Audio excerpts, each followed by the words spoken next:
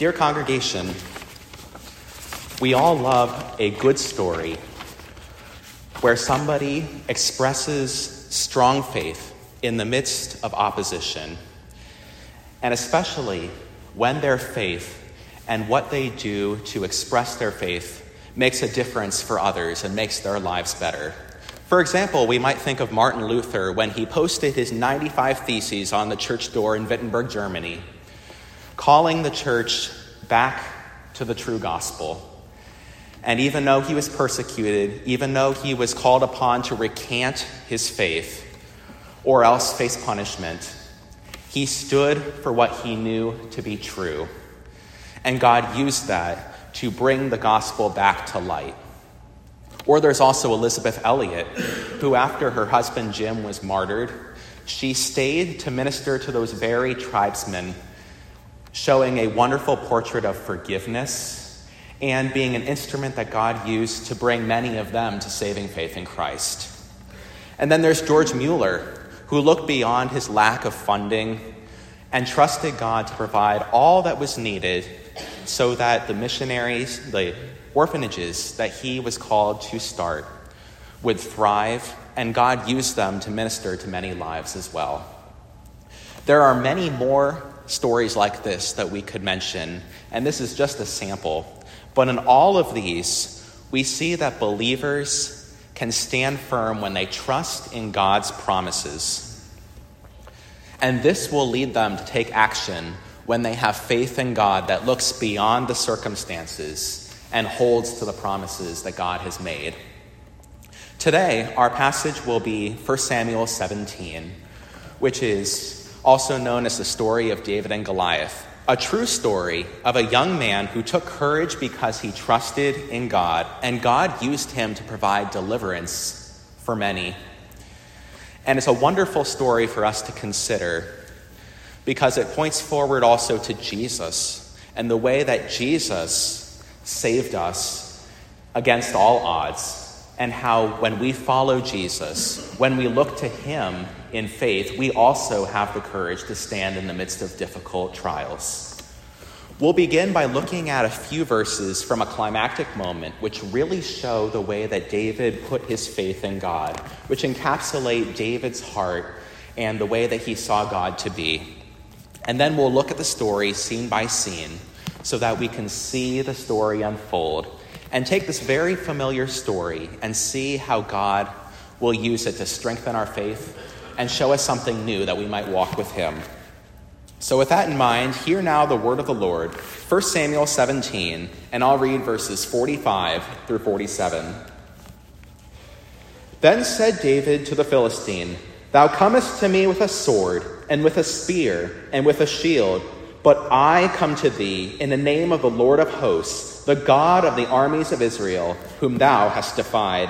This day will the Lord deliver thee into mine hand, and I will smite thee, and take thine head from thee, and I will give the carcasses of the host of the Philistines this day unto the fowls of the air, and to the wild beasts of the earth, that all the earth may know that there is a God in Israel. And all this assembly shall know that the Lord saveth not with sword and spear, for the battle is the Lord's, and he will give you into our hands." Brothers and sisters, this is trustworthy and true.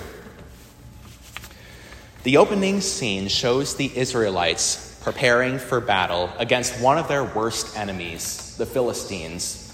Now, the Philistines were a group of people who live within the land. They were a band of raiders, and they were supposed to be driven out when Joshua and the people took over the promised land.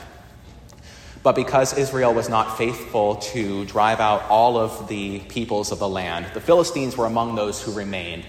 And as God had warned, they were like snares, they were a snare to them. And the Lord often used the Philistines to call God's people back to him, because oftentimes the Philistines would oppress them and cause trouble for God's people. So here we go with this battle. The Israelites are on one mountain and the Philistines are on another, and then there's a valley in between. And just like arch-rival football teams who think about all of the installments between each other in the past and are looking forward to this new win, which hopefully will bring a victory for them, so they're probably now looking at what's going to happen and really wanting to win this victory. And something worth noting is the fact that Israel was only as powerful, only as victorious as they were walking with God, because whenever their eyes were taken off of God, they would experience defeat. And again, this was also one of God's ways of turning their face back to him, of reminding them that they really did depend upon him. And also, before they had said that God wasn't enough as their king, they said, we want a human king, one who can lead us into our battles and who will give us the victory. And now they did have a king, Saul. But Saul was not leading them in the fear of the Lord. So they were not prepared for the enemy that they would face this time. And it was very much like the period of the Judges, where they experienced defeat again and again. But this time, a giant warrior lumbers out of the Philistine camp and comes to the battle line. He has all of this armor on him, and he's carrying several different kinds of weapons and has a shield bearer in front of him. And he stands about 9 feet 9 inches tall. And then he begins to taunt the Israelite warriors, saying, choose a man to fight against me. If he kills me, then we will be your servants. But if I kill him, you will be our servants and serve us. But then he says something that we should pay attention to, and this is a key that if we have the eyes of faith, that we'll see that this is very significant. Let's look at what it says in verse 10. Goliath says, I defy the armies of Israel this day. Give me a man that we might fight together. Now, the thing that the Israelites did not see here, but they should have, was the fact that when Goliath said this, he lost. Because not only was he turning himself against the people of God, he was even defying God himself, calling on God to bring him down.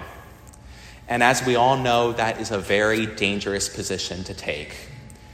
And he had no more power here. And one who would step out in faith, who would trust God to give him the victory, would win, no matter what the opposition may seem. But that's not what the people of Israel saw. They saw this giant. They cowered at his words. They saw the fact that the Philistines had been oppressing them for so long, and they cower and they turn away. And not even King Saul would claim the promises of God, the very one whom God had chosen to deliver his people from their enemies. At this point, the narrator pauses the scene. So here we are seeing the Israelites cower, shake in fear. But now we move to another scene.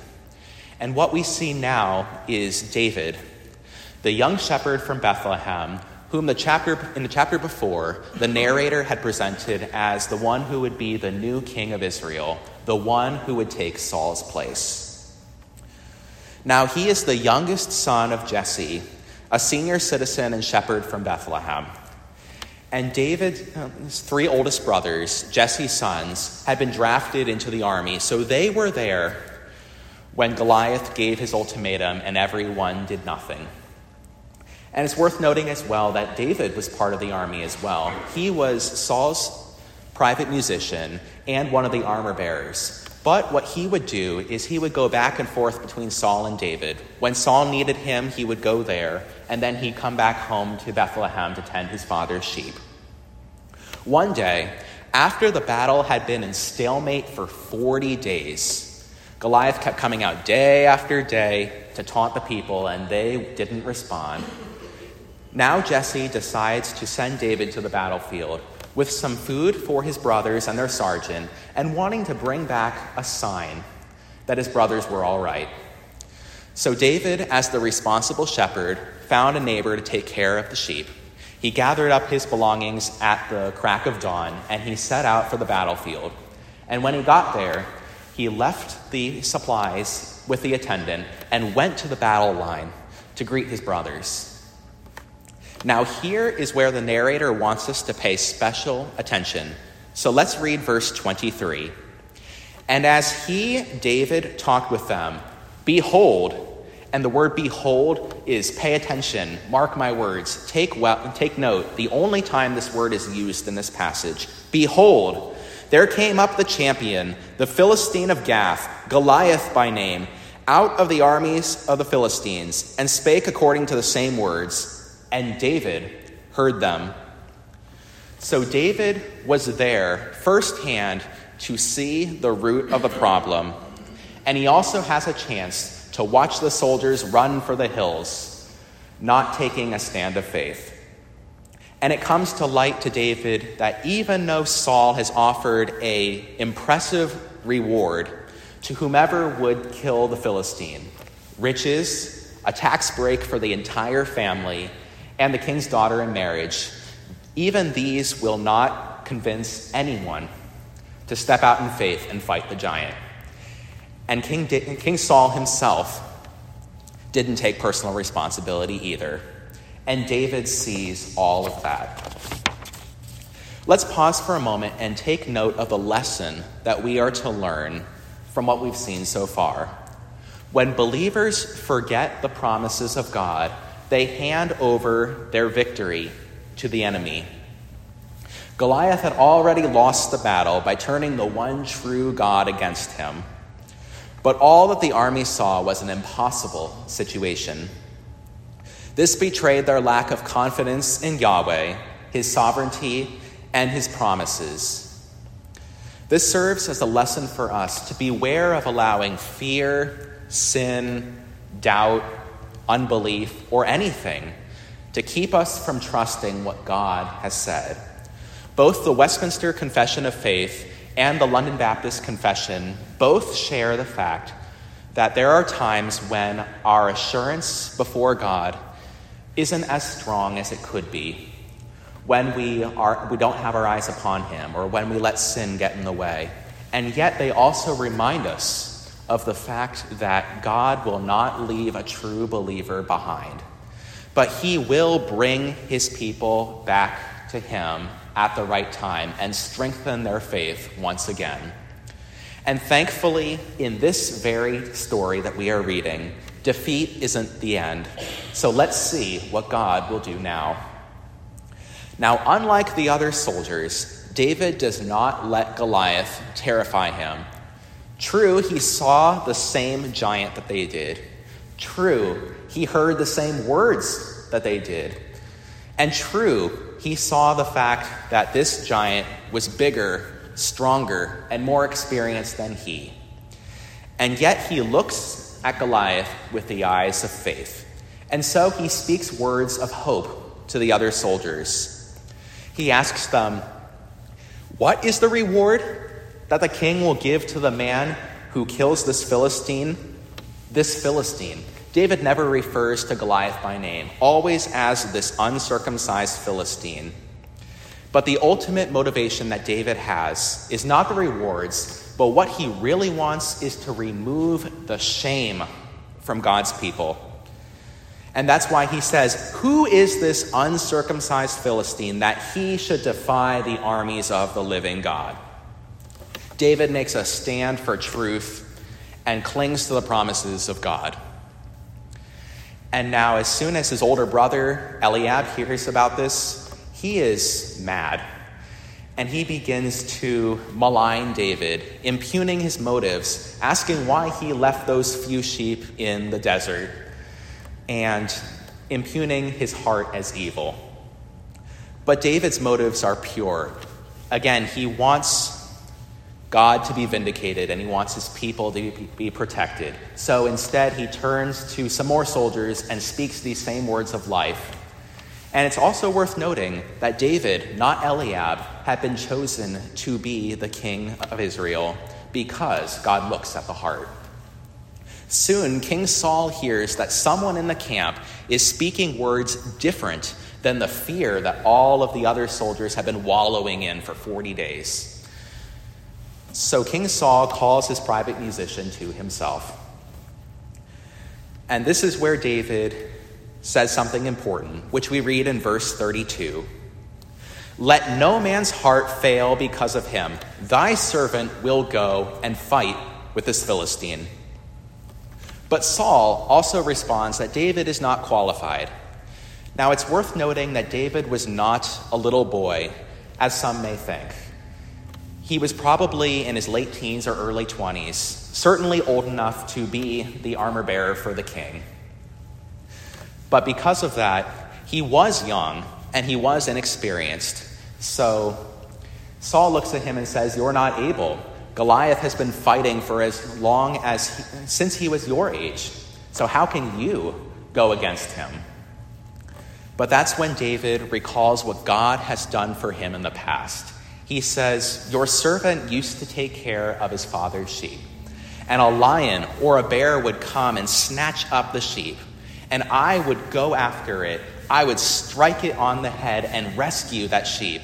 And if that lion or bear turned on me, I'd grab it by the beard, strike it down, and kill it."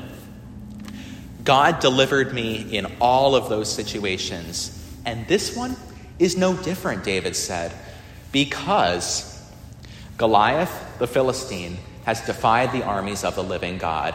He saw what nobody else had seen. He looked through the eyes of faith. And that's where he closes in verse 37 by saying, "The Lord that delivered me out of the paw of the lion and out of the paw of the bear, he will deliver me out of the hand of this Philistine." In response, Saul finally gives David his blessing. "Go, and the Lord be with thee." So you see, when David enters the scene, he puts the focus where it should have been all along, on God himself. So now Saul dresses David in a suit of armor. But since he's not used to them, he decides to take it off and use what has proven effective before, his sling and 5 smooth stones from the stream, the tools that God had used in the past. Now here comes the showdown itself. David takes his place at the battle line, ready to meet Goliath. And when Goliath comes and sees David there, he disdains him. And he begins to try to shake David's faith. First, he makes fun of that shepherd's staff in his hand, acting as though it was a stick that he would throw to a dog. Then he begins to curse David by his gods. And finally, he tries to get David to admit defeat, to hand himself over so that Goliath can give him to the birds and the beasts of the field. But David does not play Goliath's game. Instead, he looks at Goliath and says, "You come to me with a sword and with a spear and with a shield. That's your best weapon.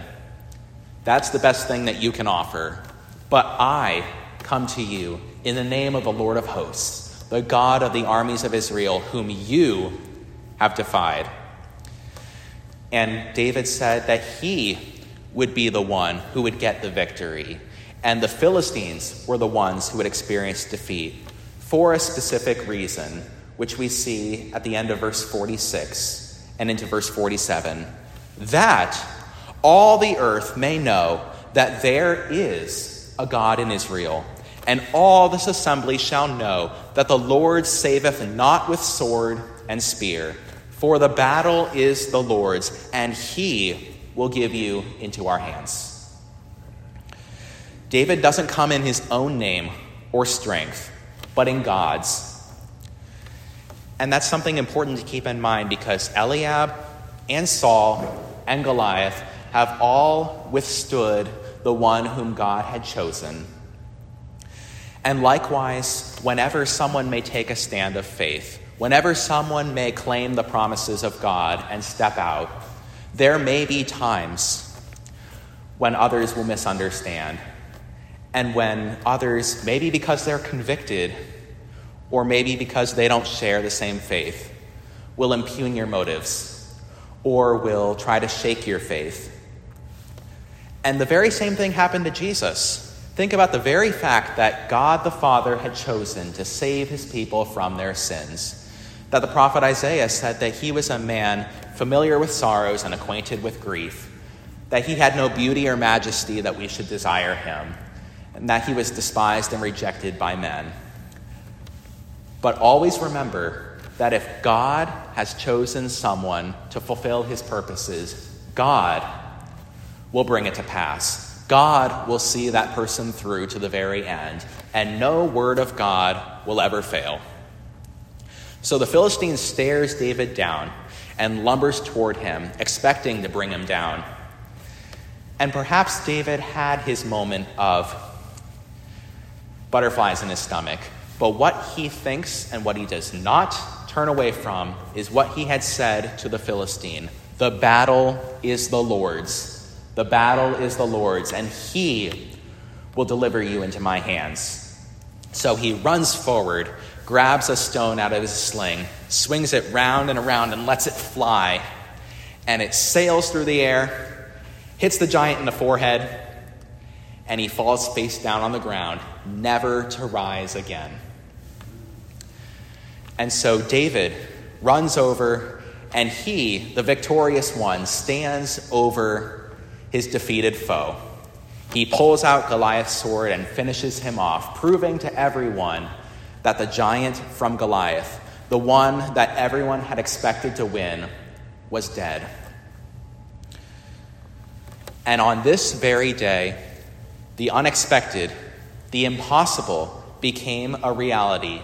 And rightfully so, because as Robert Bergen points out in his commentary, Goliath had cursed God, and the punishment for cursing God was death. And God used David to call Goliath to account, to prove that God will not be mocked. And again, the impossible became a reality. So when the Philistines see that their champion was dead, and when they bring to mind what Goliath had said before, that the one who defeated him would cause Israel to subjugate the Philistines. When they remember this and did not expect this to happen, they run for the hills, and now it's the Israelites who run victorious, and the day turns out to be a great success for the people of God, a turning point for them, when all of a sudden their enemies are now subjugated. They are no longer oppressing them, because someone took a stand of faith and pointed them back to God. And the story closes with one more interaction. When David went out to fight the giant, Saul wanted to know David's ancestry. Though the narrator does not explain why he or his general Abner didn't know that, Saul waits until the battle is over and then brings David to himself. And now Saul is asking because he wants to give the reward, because he had promised a reward for the entire family. But from this point forward, he is going to look at David in a different way than before. Nothing will be the same. From now on, King Saul and everyone else will look at David as the one whom God used to bring victory for his people. And in the near future, it will be known that David is the one whom God had chosen. Now, a question that we must ask as we consider this story is this: does David serve as an example for believers to follow, or does he prefigure someone greater than himself that we should look to? And I would say that there is an element of truth to both of these, but I would say that the primary one is that David prefigures someone greater. God specifically selected David to save his people from their enemies. And while everybody else was responsible for their lack of faith, it was part of God's ultimate plan that David would be the one to provide this victory. But David was a foretaste for someone greater, the Lord Jesus Christ himself, the Son of David, because God had chosen Jesus, his Son, to be our Savior, to come to this earth, to live a perfect life, to die in our place, to rise again, to provide eternal life for us. to rescue us from sin and the world and the devil, to set us free from what we could not set ourselves free from. Even though we were trapped in sin, even though we couldn't save ourselves, Jesus would be the one to set us free. And even though we ourselves couldn't muster up the faith that we would need, God gives us that too. And as a result, because Jesus is our King, because Jesus is our victor, we follow after him. So David was like a Messiah for Israel, setting them free. But he would point forward to the Messiah who would set all of God's people free. And I remember a friend of mine who preached on this passage who mentioned the fact that God used David to provide the victory, and then the rest of God's people would follow in his train in the victory.